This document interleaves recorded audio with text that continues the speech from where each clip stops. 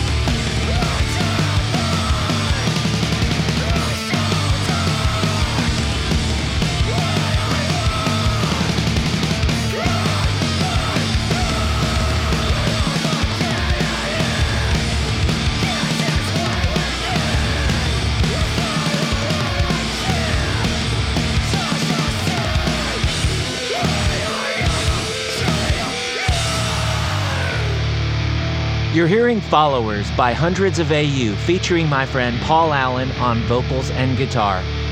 Followers is off their new album, Acting from Remote Satellites, that you can get from Patient Zero Records right now.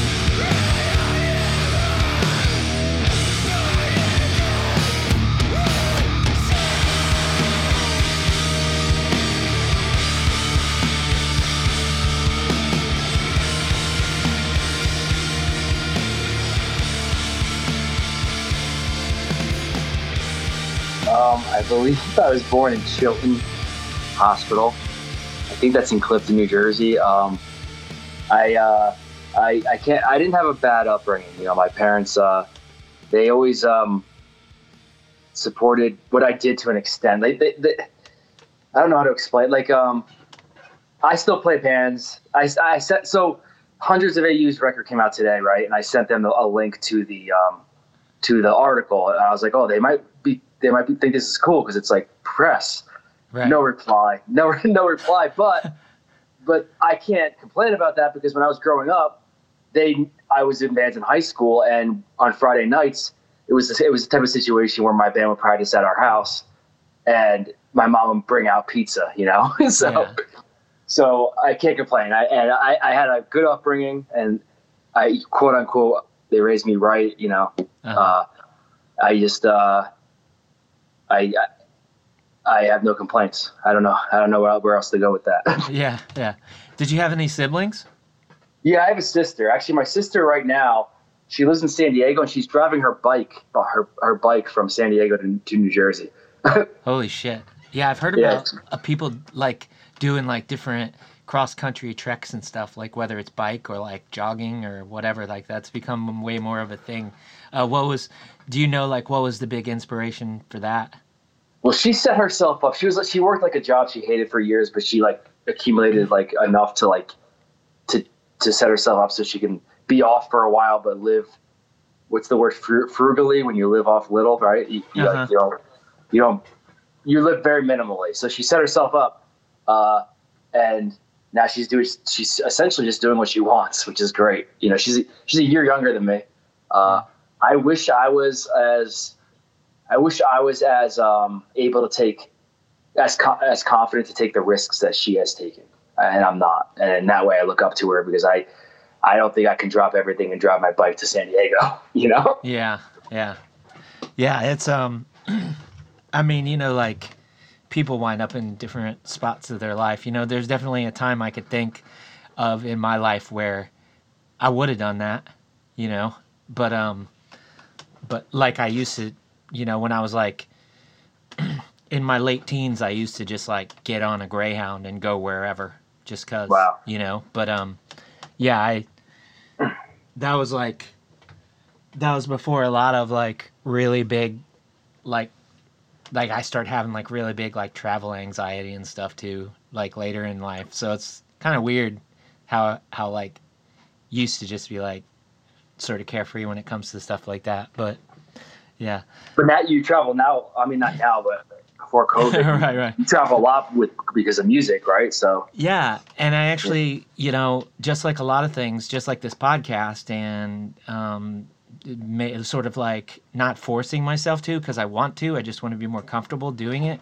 Like this podcast was like a way for me to be like, oh, I hate how I feel when I'm trying to talk to people, when I'm trying to connect with people. Like I should just start doing that, like as an exercise, to help myself through some of those anxieties. And so Coma Regalia was a big part of like me working through those travel anxieties, like because in bands that I was in like the early aughts or like the late 90s, like I would be on like a 4-hour just like practical meltdown like on the way to the show, just being like I felt like I was going out of my skin and just like so this would have been the fact that there's no shows right now. You would have been like more okay with it, I guess, right? Is that or no?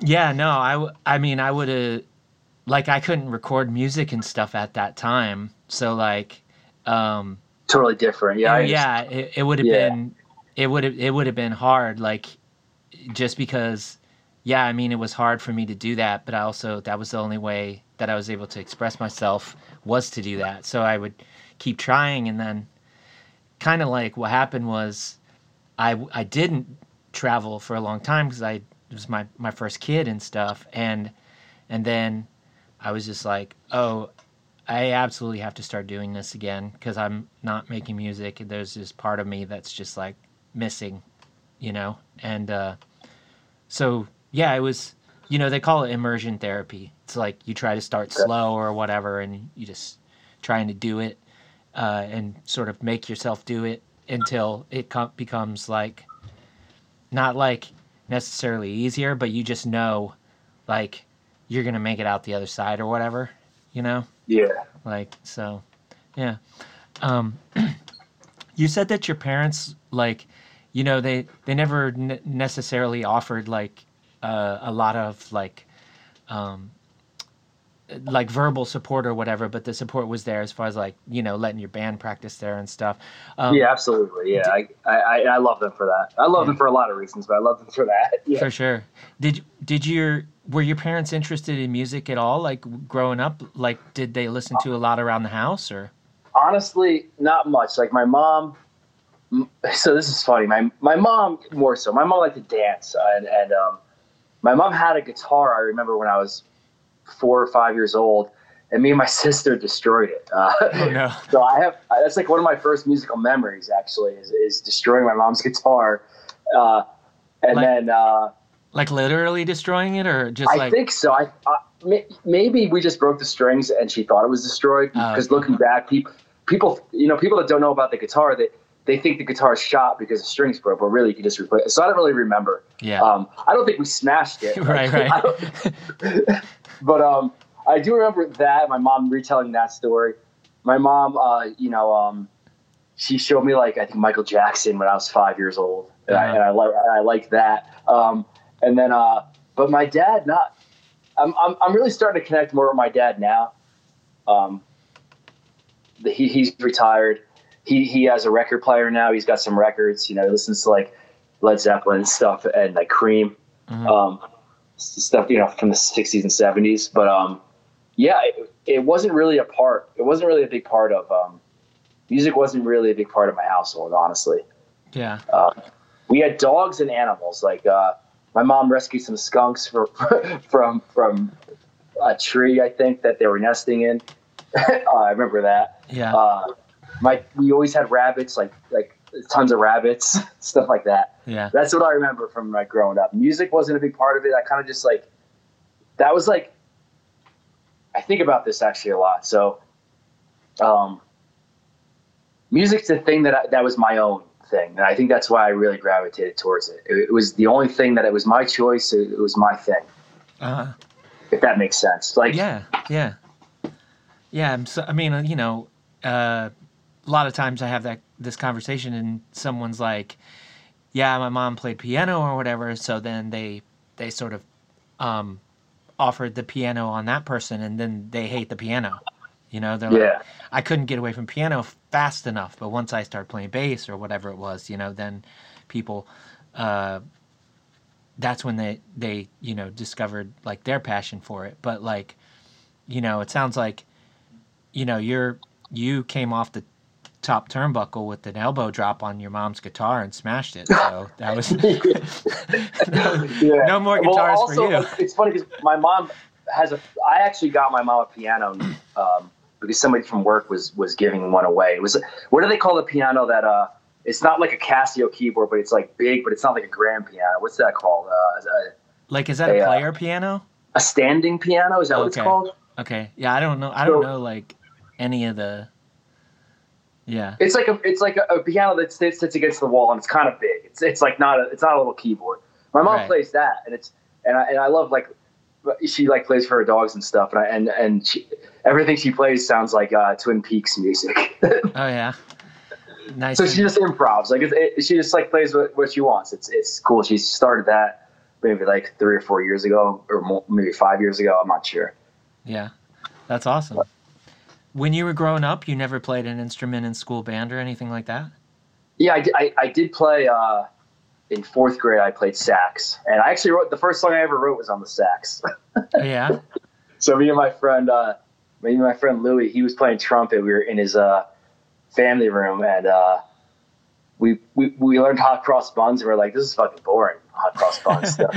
So we use the same notes, but which is the way I still write music. Like, I'll learn chords from Tom, and then I write a song with the same chords because I didn't know those chords before. So we learned hot cross buns, and then I remember the song. I'm gonna sing it to you real quick. Okay. So you know hot cross buns. Da, da, da, da, da, da, da, da, da, da, da, da, da. Okay. So we just went. Da, da, da, da, da, da, da, da, da, da, da, da, da, da, and like we called it Motorcycle. I remember that. That's awesome. Yeah. So it was like, and we had like, it was so dumb. Motorcycle, vroom, vroom, vroom. That was the words. So yeah, but then that was only a year. I really didn't. In the same year, you know, like that's when Green Day Dookie came out. So like, I remember like on the playground just hanging out around a little tape deck with a boombox thing with other kids, and then listening to that, and then I wanted to learn how to play guitar since then. Yeah. Yeah, it's wild. Like, you know, the guitar tones on that album actually like kind of shaped like punk guitar tones for years to come, honestly. Yeah. Like, they put it in a pedal. Did you see that? No, I didn't. You can buy a Green Day Dookie pedal. Look on Reverb. It's really funny. Oh, wow. Yeah, I mean, so like, yeah, there was like, even like a time, you know, we, an old band of mine had a album mixed at Sonic Iguana and Mass, you know, from Mass, like at Sonic Iguana produced a lot of those like Lookout Records albums and stuff. And he was like, yeah, when I'm mixing like any of these albums that came out on Lookout, or a lot of them came out on, he even worked on like some Epitaph and Fat Wreck stuff, you know, he's like, I put in, like what, you know, I'm not going to be able to remember what song it was off the top of my head, like the name of it, but there's a song that starts like, with just a couple lines of guitar, and there's nothing else in the track but this couple lines of this guitar, and he'd say that he'd put that like in as the reference file, and until he got the guitars to sound like that, he wasn't happy. Maybe Welcome to Paradise. Probably. Yeah, that's the first one that I was gonna say, and I was like, it can't be the first one I thought of, can it? But well, that one was also like redone. That was like on an older album, so it could be that one. Yeah. But yeah, that's wild that there's a pedal. I bet it's, I mean, I don't know. You know, who knows? But I bet it's not good. Like, yeah, you know, like it'd be too easy, right? Just like, you know, I don't know. The Green Day Dookie, I almost, it's a lot of, it's like $200. Oh, like, so yeah. for a distortion pedal, it seems like a lot. There's no tube in it or anything. Yeah, that's too much to pick up like on like a whim. Yeah. Like an impulse, yeah. Yeah. Just like, let's see if this really works, It's too much for just that. You'd have to basically be like, well, I'm going to write an album just like Dookie, and nothing else will Did the guitars that you're recording with that person end up sounding like that or no? I don't think so, but no. We just mixed there.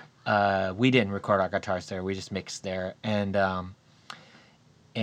he wasn't even the one that was mixing our thing. Like someone else mixed it. Dan Lumley mixed it, but okay. Yeah, like he was just telling us offhand. He also told us this really wild story about one of the Screeching Weasel albums that he mixed, which was like it essentially. To make a long story short, because this isn't about somebody else, essentially he had like a tape dub of this album, and somebody else lost the tapes that they left with because somebody else was supposed to mix it. So he had a tape dump down of this album, and that's how he mixed this Screeching Weasel album, by making layered tracks of this tape dump. And it's not Boogada Boogada, is it? Yeah, I think it actually was. It's either that. That's the only one I've ever heard. So it's either that or the self-titled. It was one of the first two. Yeah. Okay. But I don't know. It's just funny. Like he's talking about just like copying this one file over and over and just trying to isolate the guitars in one track so he can work on the guitars. Oh wow! With like EQ tricks, I guess, like frequency tricks. Exactly. Wow. And I mean, that's way above my pay grade and all that. But yeah, anytime somebody starts talking about frequency stuff, and it's like, okay, this is why I don't do this. Yeah. I'm like, if I have just a guitar, like I can make just the guitar sound good. But like when it comes to like, there's like ways that you can just take a vocal out of a recording, and I'm like, what are you? What? I know. Like, it blows my mind. I guess that's how they make karaoke, though, right? Right. I mean, it has to be, right? I think like originally, karaoke was just like made by like either getting like the masters like from like the label or something, or having someone who could do like shitty reproductions. Because you ever go to karaoke back in the day and it was like, this doesn't really sound that much like the song. Yeah. It was and then like the structure will be changed too. They just do like a verse chorus over and over or something. Yeah.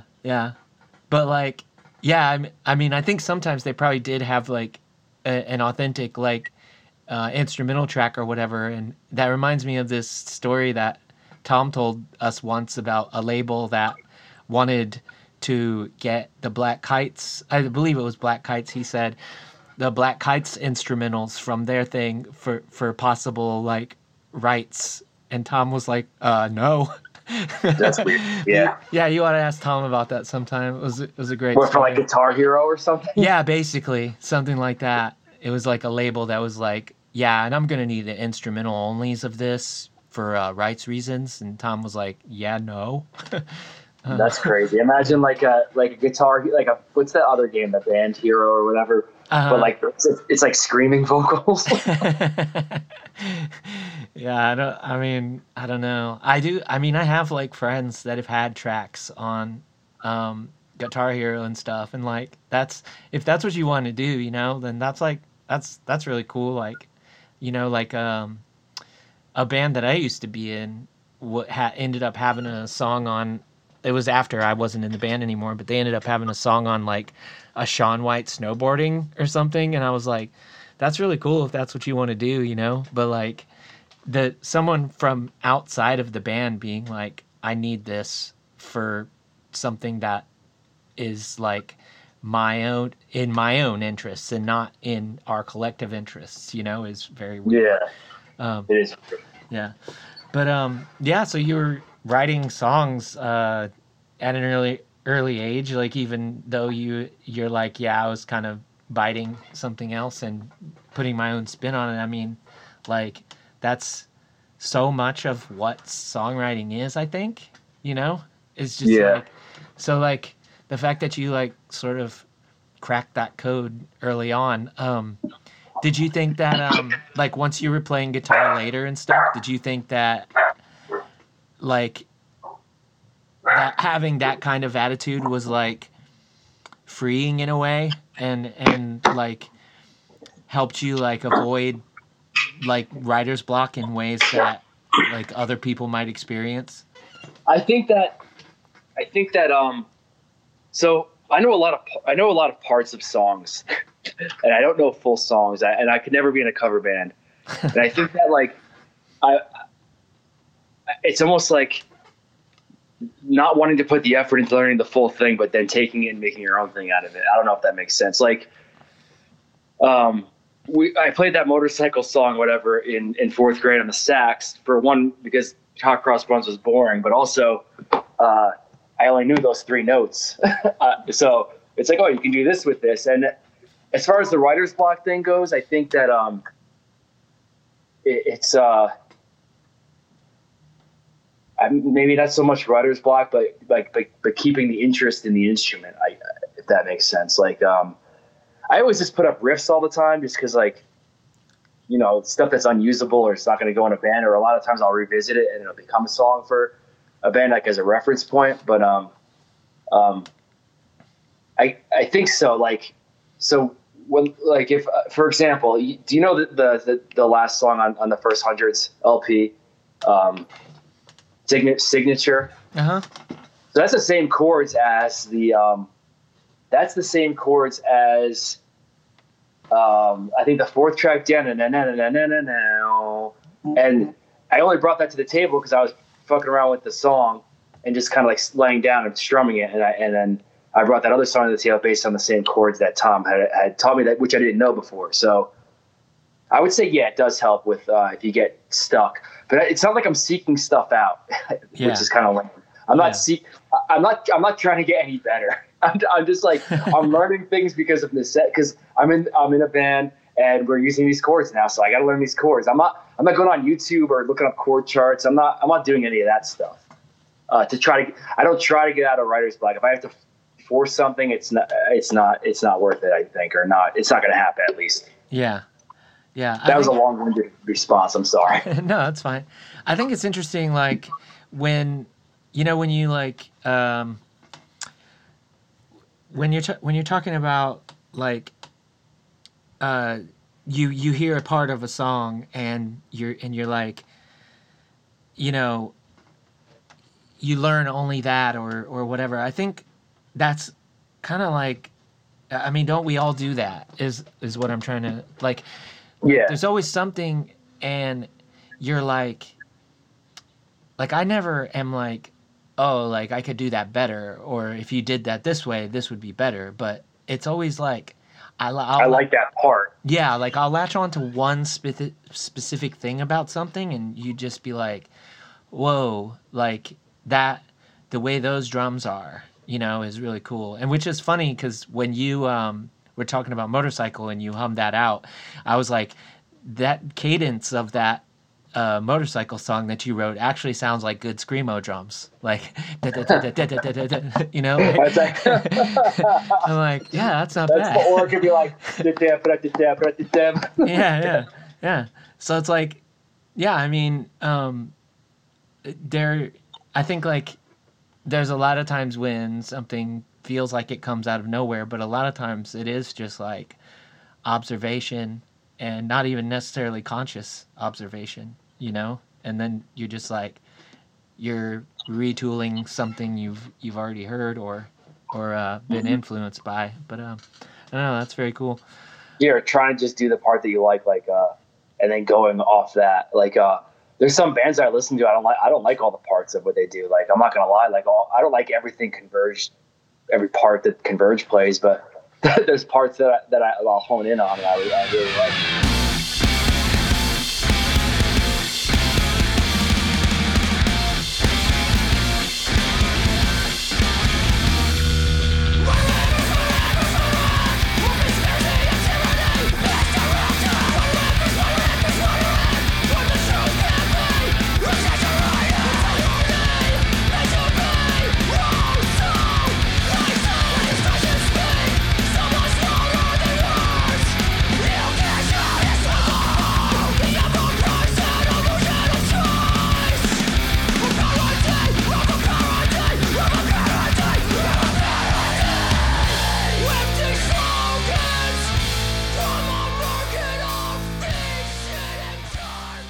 like about how old were you when you went from like saxophone to guitar? You said you didn't play saxophone very long? Did you just like did you like sort of like go away from like learning instruments for a while and then like pick up guitar later?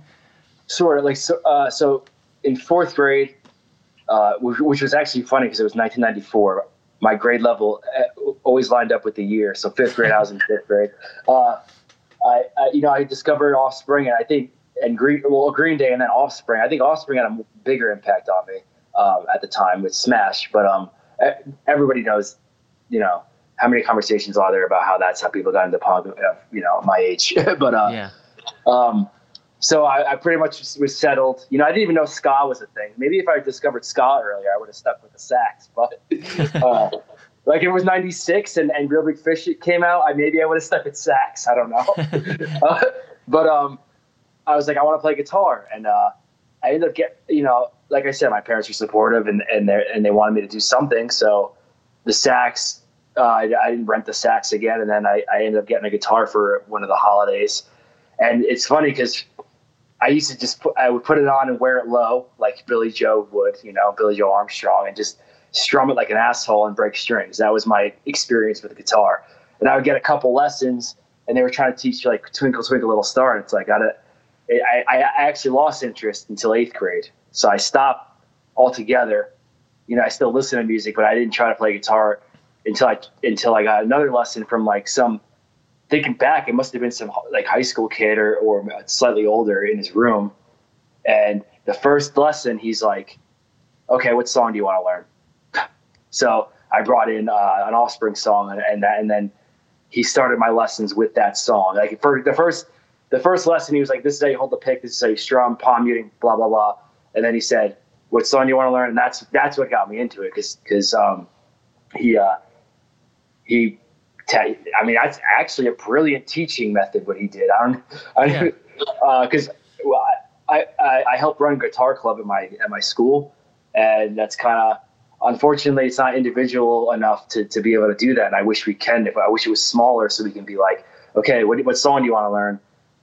And it might be 12 different songs. You know what I mean? Yeah, yeah, yeah. A lot of every time I chat with somebody who has taken guitar lessons, it's either an approach like that or the opposite approach, like which is just like learn these techniques, or whatever. And every time, at least someone that plays in the kind of bands that we play in and stuff is faced with the person who wants to just have people learn things like just because they say so, like it never piques their interest.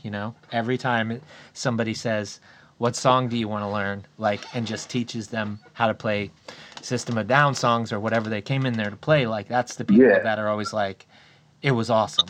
And then once you get interested in it, honestly, everything else you just teach yourself because you want to learn, you want to find out about it. That's how it worked for me. Like I would learn mostly, I'm a very in-person learner. Like when Tom writes a riff, when you wrote riffs for those songs, I was like, I really need to see them. So that's how I learned mostly. You've heard of play dates, right? Where we're like, I don't know, where people bring their kids to hang out. Sure. So when I was like in middle school, it was that, like my mom would drop me off at my friend's house with my guitar, and we would just like share what we know with each other about what we already know. Yeah. Yeah. I remember playing this like in like driveways and stuff. Now that this is cool. These are cool questions you're asking. Thinking about, like, I remember a kid, so Kevin Carafa, who mixed all the 100 stuff except our first stuff and the demo. He was neighbors with the kid Kevin. I'm thinking in my head, I remember playing in his driveway because he was learning guitar at the same time. And Kevin was his neighbor, but Kevin was always on another level. Yeah.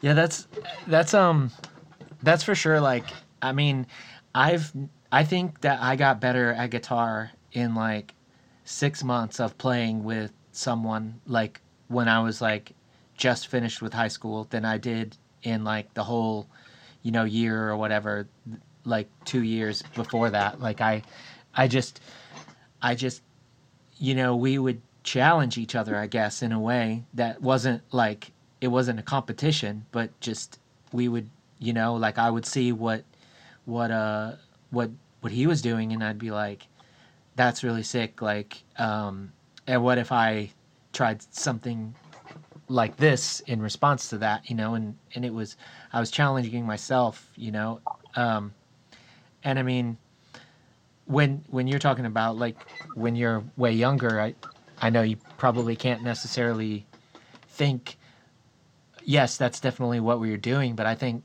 that's just how playing music, with other people, or playing, anything that's cooperative probably works. It's just, you're just, you, there's some part of you that like needs to keep up with, Yeah, the absolutely. Yeah. overall energy, of the people that you're participating with. And yeah, I mean, like, You're, you're jogging a lot of memories of when I first started playing right now. It's really cool.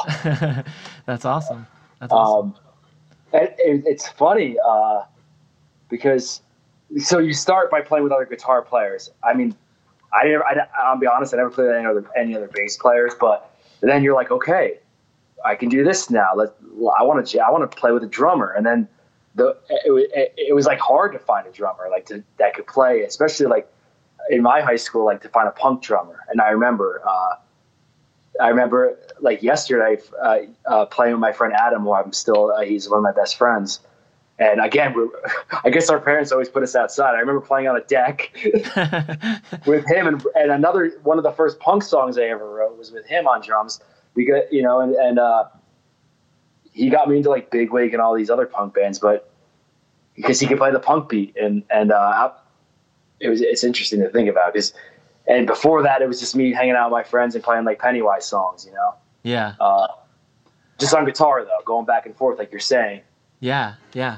It's funny too because when you're playing with just another guitar player and you're like, oh yeah, like I'm probably good enough to like play with the drummer now, and then like when you start playing with the drummer, then you have a bunch of other realizations. Like you're like, oh, I actually like am not that good at keeping time, because like Yeah, I thought I was like, you when you're playing with just another guitar player, you feel like it's just it's fine, and then if you play with someone who like competently keeps time, you're always like, oh, at first you're like, oh, what's like, this is a whole new experience. um, yeah. but yeah, it's And I used to think that when you brought a drummer in, I actually used to think this before I jammed with the punk drummer. I used to like do cross country, and a lot of people in the cross country, like two other guys from the cross country team, we would get together, and the one kid's brother would play drums. And the way we would write is like we wouldn't play any covers, quote unquote covers. It'd be like, okay, drummer, John, his name was John, play a beat, and then he would play a beat, and then we would just play a riff over it, and that would be the song for like 20 minutes, the same riff. yeah, yeah, yeah. I mean, I've played with people like that before when it's just like, they need something to get them going. There was like someone that I played with before that was just talk about how they wrote songs was just putting like the generic punk beat on Easy Drummer on like loop or whatever and just write over that. And I'm like, that sounded nerve wracking to me. Like just the same thing just going over and over, and you're supposed to produce like different results to it. Like that sounded, Yeah. that sounded, Hey, if you could do it though, and yeah, make if it you can do it. interesting, like more power to you. Yeah, yeah. I was just Do like, you remember that game, Punk-O-Matic? Do you remember that game? It no, was like a class game. I know what you're talking about though, but I never played it. It's like what you're saying, except they had pre-recorded bass and guitar also. So you would like do a beat, and it would be like like whatever, and then like there would be a guitar lead track, and you can do whatever you want, and then you can do the whole song, and then like not bounce it, but save it, and then that's your song. Yeah. If you look up on YouTube, people save their Punk-O-Matics. It's funny. Oh, that's awesome. Yeah, I definitely will have to look that up. So yeah, you said that you basically, you started like jamming with like, one or two different people like here and there in different configurations or whatever. But how old were you, do you think, when your first like semi-serious band, like a band that really started getting together its own songs and everything? How old were you when that happened? I think 15 Yeah. or 16. I wasn't driving. I know that. It was just like yeah. mom dropped me off, and yeah. Did you did you have shows, and did you do recordings with this band, or? Yeah, we did. I was probably 16 or 17 when we did the recordings. But yeah, there was like a little place called the White Rock Pavilion, and we had shows there. And we didn't. I mean, we weren't running the shows. There were like someone's parents ran the shows, and they would always make the same flyer for every show with different band names. And it was such a lame flyer. But so Kevin Carafa's dad, he was part of that. He was like the sound. He provided the sound. And then this other guy kind of got the bands together, but through his daughter, who was in my grade. I think she knew a lot of people who had bands. And then, we played shows, and we were just as bad as any band in high school starting out. I love seeing young bands that suck, by the way. It's one of my favorite things, is like going out there. Their amps are like 20 feet in front of the drums, and the cables are all fucked up. I just love it. Yeah. It's, I mean, I think that like the guts that it takes, like as a young person, like to just say fuck it and you're just gonna go do this, is like unparalleled. Like, yeah. I mean, sometimes maybe it's just like, maybe I just didn't have that level of like bravado or whatever growing up. Like maybe the average person does. Maybe they're just like, hell yeah, we're the shit, and they get out there and they do it. But I'm always like, in the back of my mind, I'm always just like extremely like nervous and tense to go and do this, and hoping that it's not terrible. And then you get out there and then you're like, oh, it was terrible. But I was like that. I was very much more confident when I was younger, and I was like, yeah, we're doing this. I'm more tense and self-conscious now than I was when I started. A lot more. Yeah. So I love all these memories that are coming to me right now about these questions. So I told you I did cross country in high school. So this is about the time I was playing music. I would find a way to either get out of practice or stay late in school just so I can watch the bands try out before I even had a band. I would watch the bands try out for the talent show.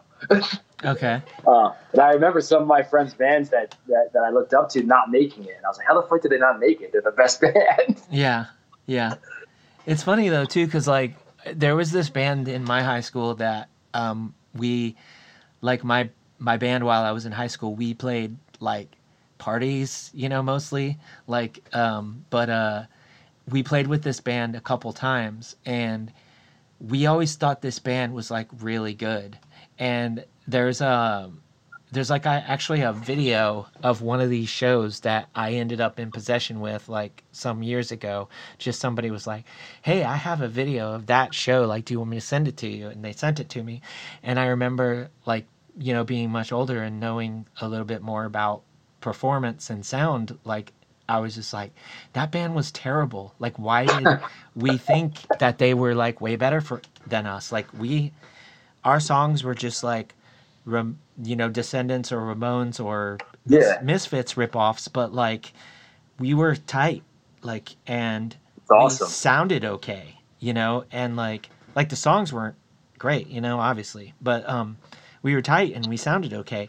And this other band that was like want to be more of like a Alice in Chains and whatnot, and they sounded so bad and they were so sloppy, and like the vocalist, who we thought was a great vocalist because like he tried to sound like Danzig, like he was so bad he just sounded like an animal that needed to be put out of his misery. Oh boy. It was just that like painful crooning without With like not being in key and stuff. Yeah. With that, and just without it, it just felt real postured in that way too. Like I'm sure that anybody who's trying to find their thing sounds, but Yeah, it's cool. It's interesting that you said that because I think like my high school had like the punk band, right, and then like the jam band, and then like the band that wants to sound like Alice in Chains. Like we had all three of those too. Yeah. It's absolutely the way it goes. I mean, I don't know how. Yeah, because there was another band that basically, like the kids in that band worshipped like Jane's Addiction and Primus and stuff, and so they were just on this like, yeah, they just wanted to jam and just like play like weird time signatures and stuff. They were probably really good. I don't know. I don't have any videos to reference from that, but yeah. So when you played your first show, were you said you were just like, hell yeah, like we got this. You weren't really nervous at all, and the first show I played in front of people was like the drummer of my band was from a different high school, and his band played, and they let us like play a song or two before his band, and yeah, I guess I was like that. Like I had no. Yeah. We sucked. Don't get me wrong, but I was like, hell yeah, we did it. Yeah, that's awesome. And I keep on bringing up Kevin Carafa because he's my musical comrade from like day one. I don't know. I think he knows, but the song that we played that I'm talking about at this show, that was my first show. I was like at a New Year's party, a high school New Year's party, and I could play chords. I'm like a rhythm guitar player, and I still am. And I was like, I wrote a song, and Kevin like knew music, and our friendship started at this New Year's party because he wrote leads to that song, and we ended up using those leads. Like they were easy enough for me to play, but cool enough that they weren't just the chords. And that's the song that was like the first song I played in front of people. And Kevin has just been such a big part of everything I've done musically, pretty much since. He knows it, I think. I just wanted to say that he lives across the country, and we're still doing stuff together. Even if he's mixing 100 stuff, or he played drums on this the punk album I did. Yeah, that's awesome. Stuff like that. What did he play drums on the Lightning in a Bottle? Yeah, he played drums on Oh, okay. So my friend Wade programmed all the drums, which I've never seen anybody program drums. He programmed the drums as if he was typing on Word, like so fast. I don't know how anybody does it. Oh, okay. He programmed them, and I really wanted real drums on it, and I knew Kevin could do it, and I really wanted to collaborate with Kevin again. So he was nice enough to play them. And he put his own spin on them. They weren't exactly what the program drums were. Oh, that's awesome. Yeah, that album was great. Thank you.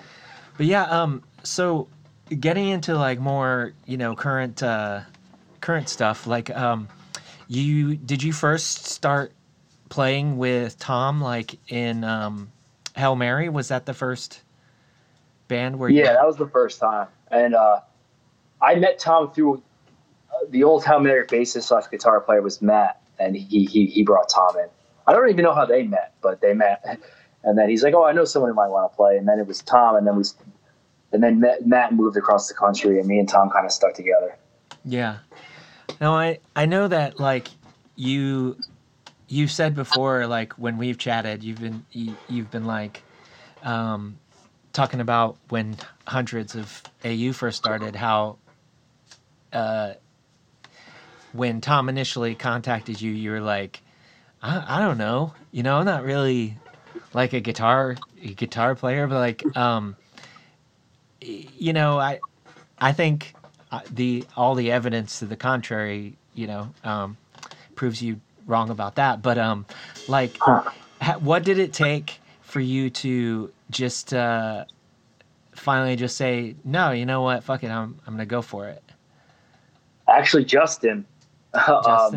At Tom's wedding, Justin was there, and I was with my ex at the time, and it was just me, Justin, and my ex at a table talking. And I was just coming out of a band called Scary Stories, And I was talking to him about how much I wanted to keep playing, and he's like, "Why don't you join Hundreds?" And I was like, "I don't know. I'm not confident on guitar." That's what I think that's what I told him. He's like, "Why not? Whatever." We talked for a bunch, after a couple cocktails, and eventually I was like, "Yeah, maybe I'll try it." And I remember Tom's biggest thing when we talked about it. I think on the phone, he said, "Are you sure you're comfortable playing clean channel?" And to be honest, I was not, but I said I was. So, and now I love playing clean. I think some of the stuff I bring to the table is actually clean channel stuff. But at the time, I was just like, yeah, sure, I could do clean. I could switch back and forth, no problem. Yeah. Like, you ever watch Alf, which is a horrible show, but he says no problem. Yeah. Back in the day, that was definitely watching a lot of Alf. No problem. No problem. Yeah, that's funny. Yeah, if Tom asked me that today, I'd be in my boots. Like, I'd just be like, clean. He didn't tell me that our clean was essentially just like a little bit less sort of a reverb. I thought like I was going to be playing on a Princeton reverb with nothing direct, Yeah. But what was I going to say about? I forgot. Yeah. Well, I mean, so Justin essentially was like, "Come on, you got this," and then you're like, just felt maybe you felt like, I can fake this until I get the hang of it. Like, yeah. So I pretty much because I definitely I played guitar in bands before, but nothing like Hundreds. I played like in a band called Code by the Bull. It was like full chord, standard tuning, like Dead Kennedys influenced twangy punk rock music, and I could do that. And like my high school band, obviously I was playing like because we talked about it. I played guitar, but I think Tom. It's funny because I think Tom went through a similar actualization, I guess. Like I remember Tom one time said, "I'm a bass player. I'm a bass player. That's what I am." I remember like when he was doing New York 64, and I was kind of there too. I was getting really confident on bass. I played in a band called Control, and I really thought I got the bass thing down, and I hadn't really thought about guitar in a while. And then this came along. Do you know that band School Drugs? Oh, I remember the name, but I don't know if I knew. So it was interesting because around the same time I started with Hundreds, I was gonna go play with them, and I went down for a couple practices, and I kind of they kind of practiced in the same area as Hundreds, and I kind of had to decide: am I going to go into School Drugs? I love Josh. I didn't really know the other people in the band, but there was only Josh and the bass player, but I didn't know them that well, and I was like, am I going to do this, or am I going to go play with Tom and Justin in this other band? And me and Tom had been talking about doing a band together since Hail Mary was kind of done, so I really wanted to do it, and I was like, fuck it, I learn how to play clean channel. so we did it. So I did it.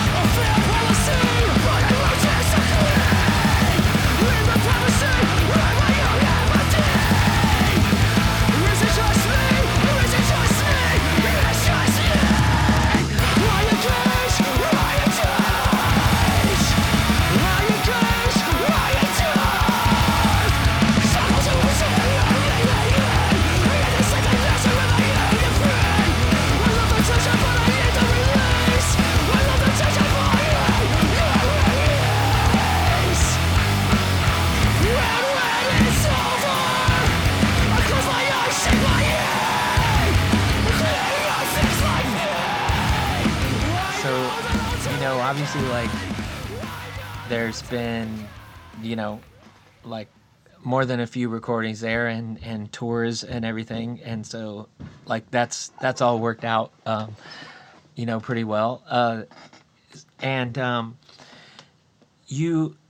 So like, of course, obviously, up until the pandemic and stuff, everybody was doing things in very different ways, and then like just like literally every part of everyone's life, like the pandemic made people have to figure out like new ways to move forward with like their lives and parts of their lives that were important to them, and obviously the band was a part of that for you. So what I really wanted to like chat about was how you all basically took it upon yourselves during this time to go all in on teaching yourselves individually like aspects of home recording, and just like how you all basically wrote your new album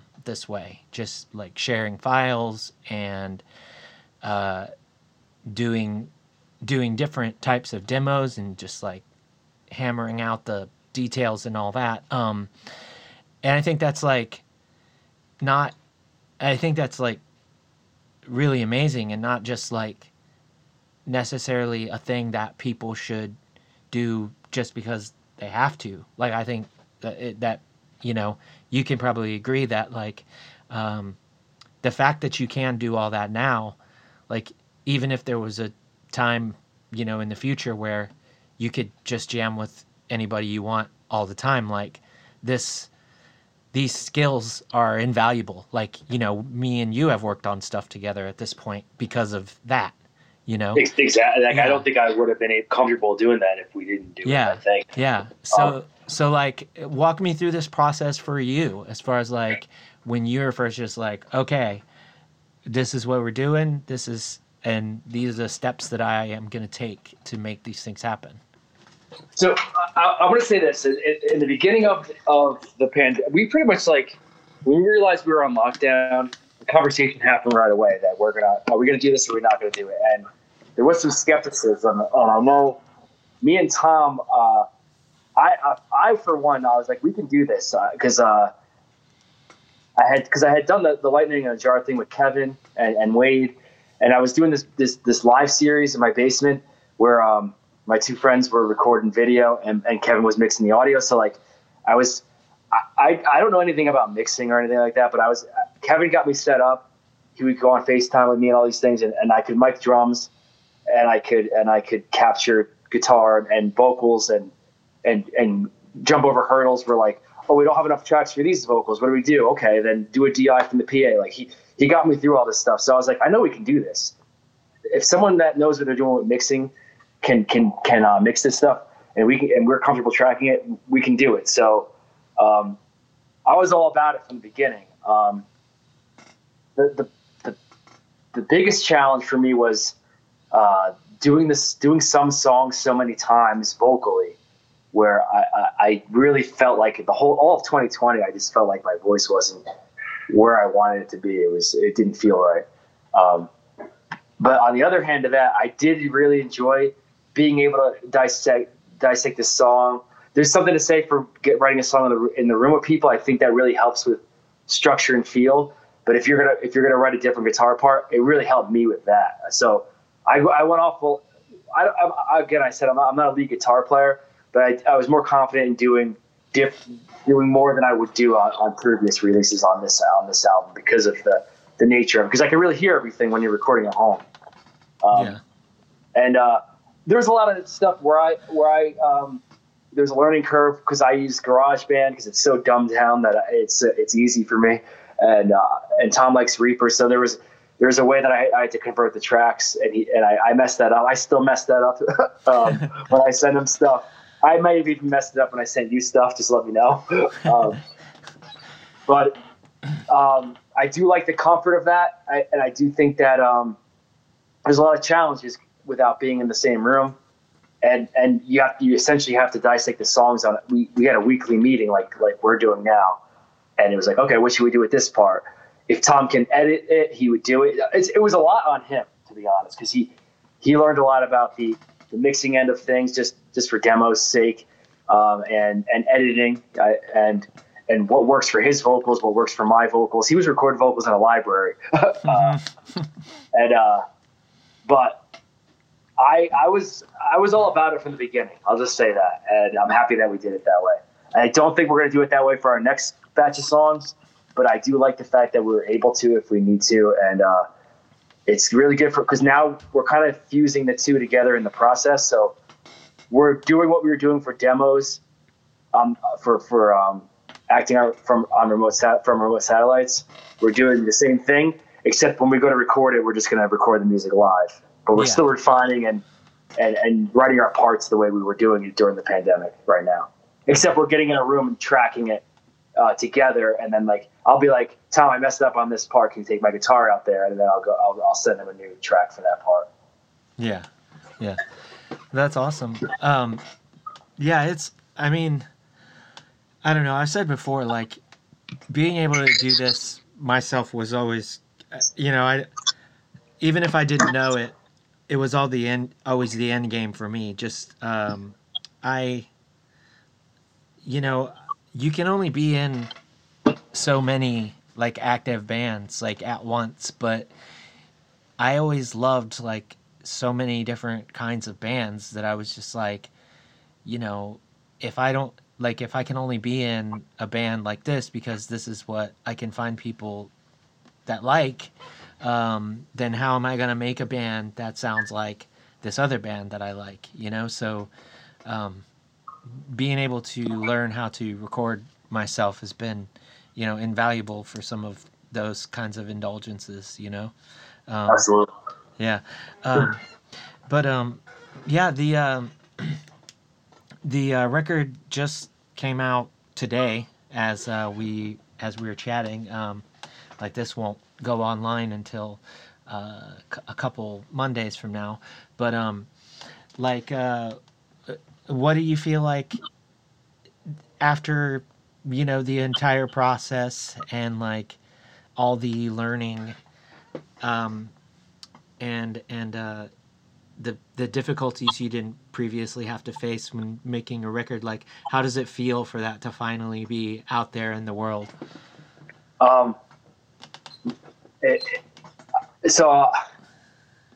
Real quick though, because you were on this whole. Can we call it distance recording? Just like, can we put it under that umbrella, like distance style recording, or sure? Or so like, it's funny because we were doing it, and so I had this hunch during, I guess, last April that other people might be doing this too, because people were sending me songs and stuff. So you were on the comp that I'm talking about. So I just wanted to say that it was cool during that. I felt so for 2 months straight, like I did that comp where people were making songs in quarantine, and doing this home recording stuff, and it was just something I look forward to every day, and every week or every couple of days, and it was so inspiring that other people were doing it, and the different kinds of music that we were getting on it, and people seemed excited about it. I just, like, for those 2 months, I really felt.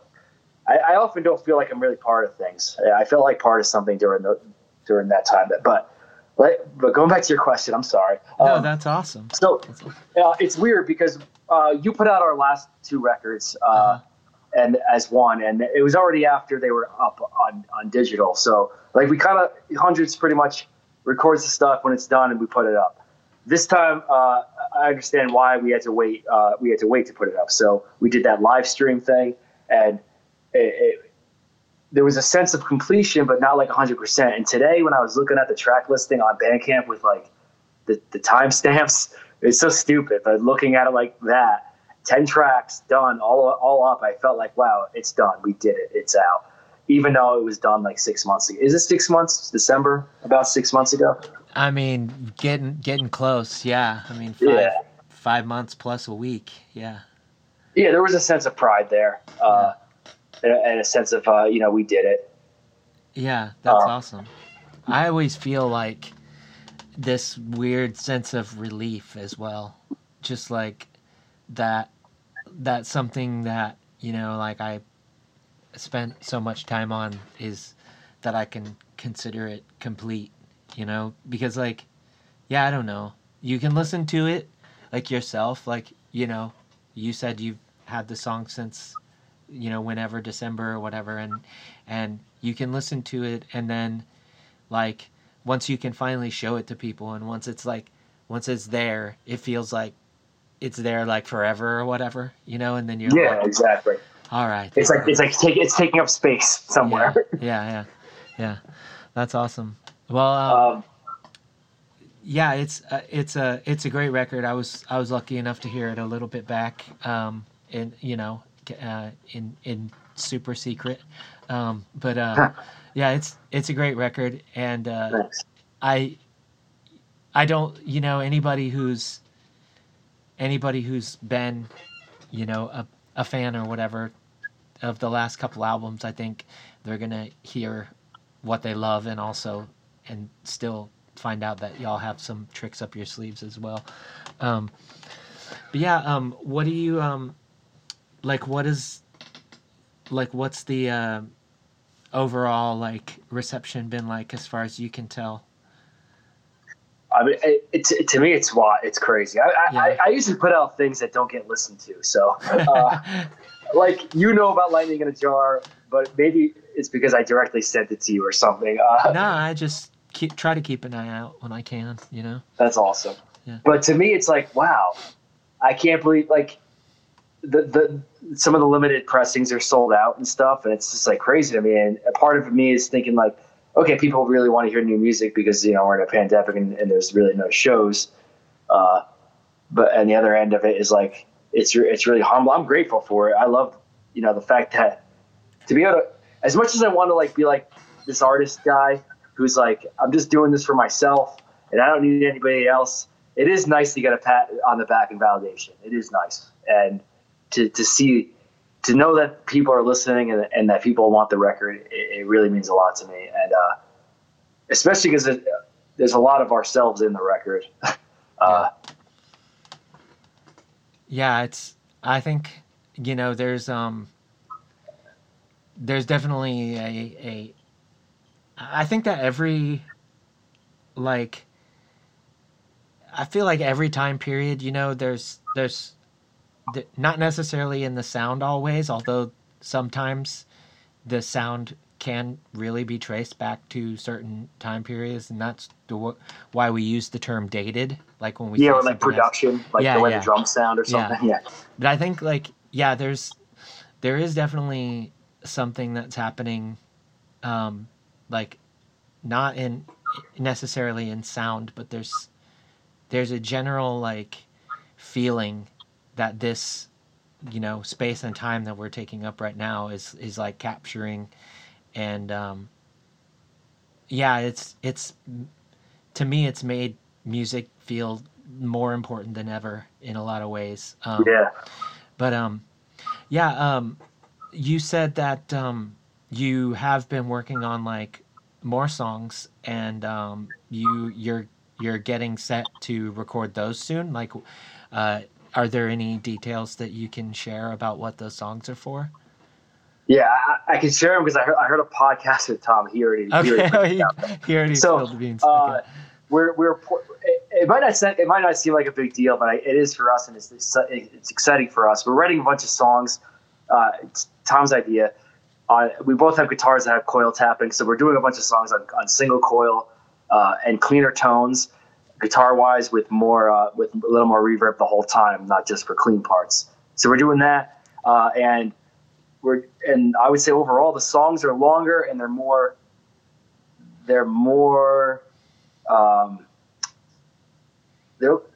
to me they're bigger. The songs we're working on now, for some reason, they seem bigger to me. I don't know if it's because they're 3 minutes plus each, but there's a lot in them, and I'm really excited about the stuff we're doing now, as most people are that are doing these things, right? And so I'm excited to record those. I always liked heavy music that had a little more twang to it anyway, so I'm thrilled to play on single coil. Yeah. Which one of your guitars is a single coil? All my guitars, all the guitars that I play have coil tapping that I've played with hundreds. Oh, okay. So it's always been there, and Tom's guitars too. but we just haven't really like been like, all right, we're gonna leave this on the whole time and do a whole record like this. Yeah. But hopefully people hear a difference. It still has the pummeling bass and and John's drums, so it's gonna sound like Hundreds, I think, but hopefully it'll be still different. And I don't know what we're gonna do when we play shows and make sets about like playing new and old songs. Are we gonna be that band that has like a guitar stand, or I don't know. Yeah. Which I'm not above. I don't give a shit. I'll do it. I'm not above it. Yeah, I mean, just have someone sitting side stage with the little sweat towels and yeah, like a squat the whole time waiting for you to break a string or something. Yeah. They have like a tennis headband on and a little fanny pack with your needs in it. This is actually sounding like a great idea, and I'm available to be that person. I think I could rock that look.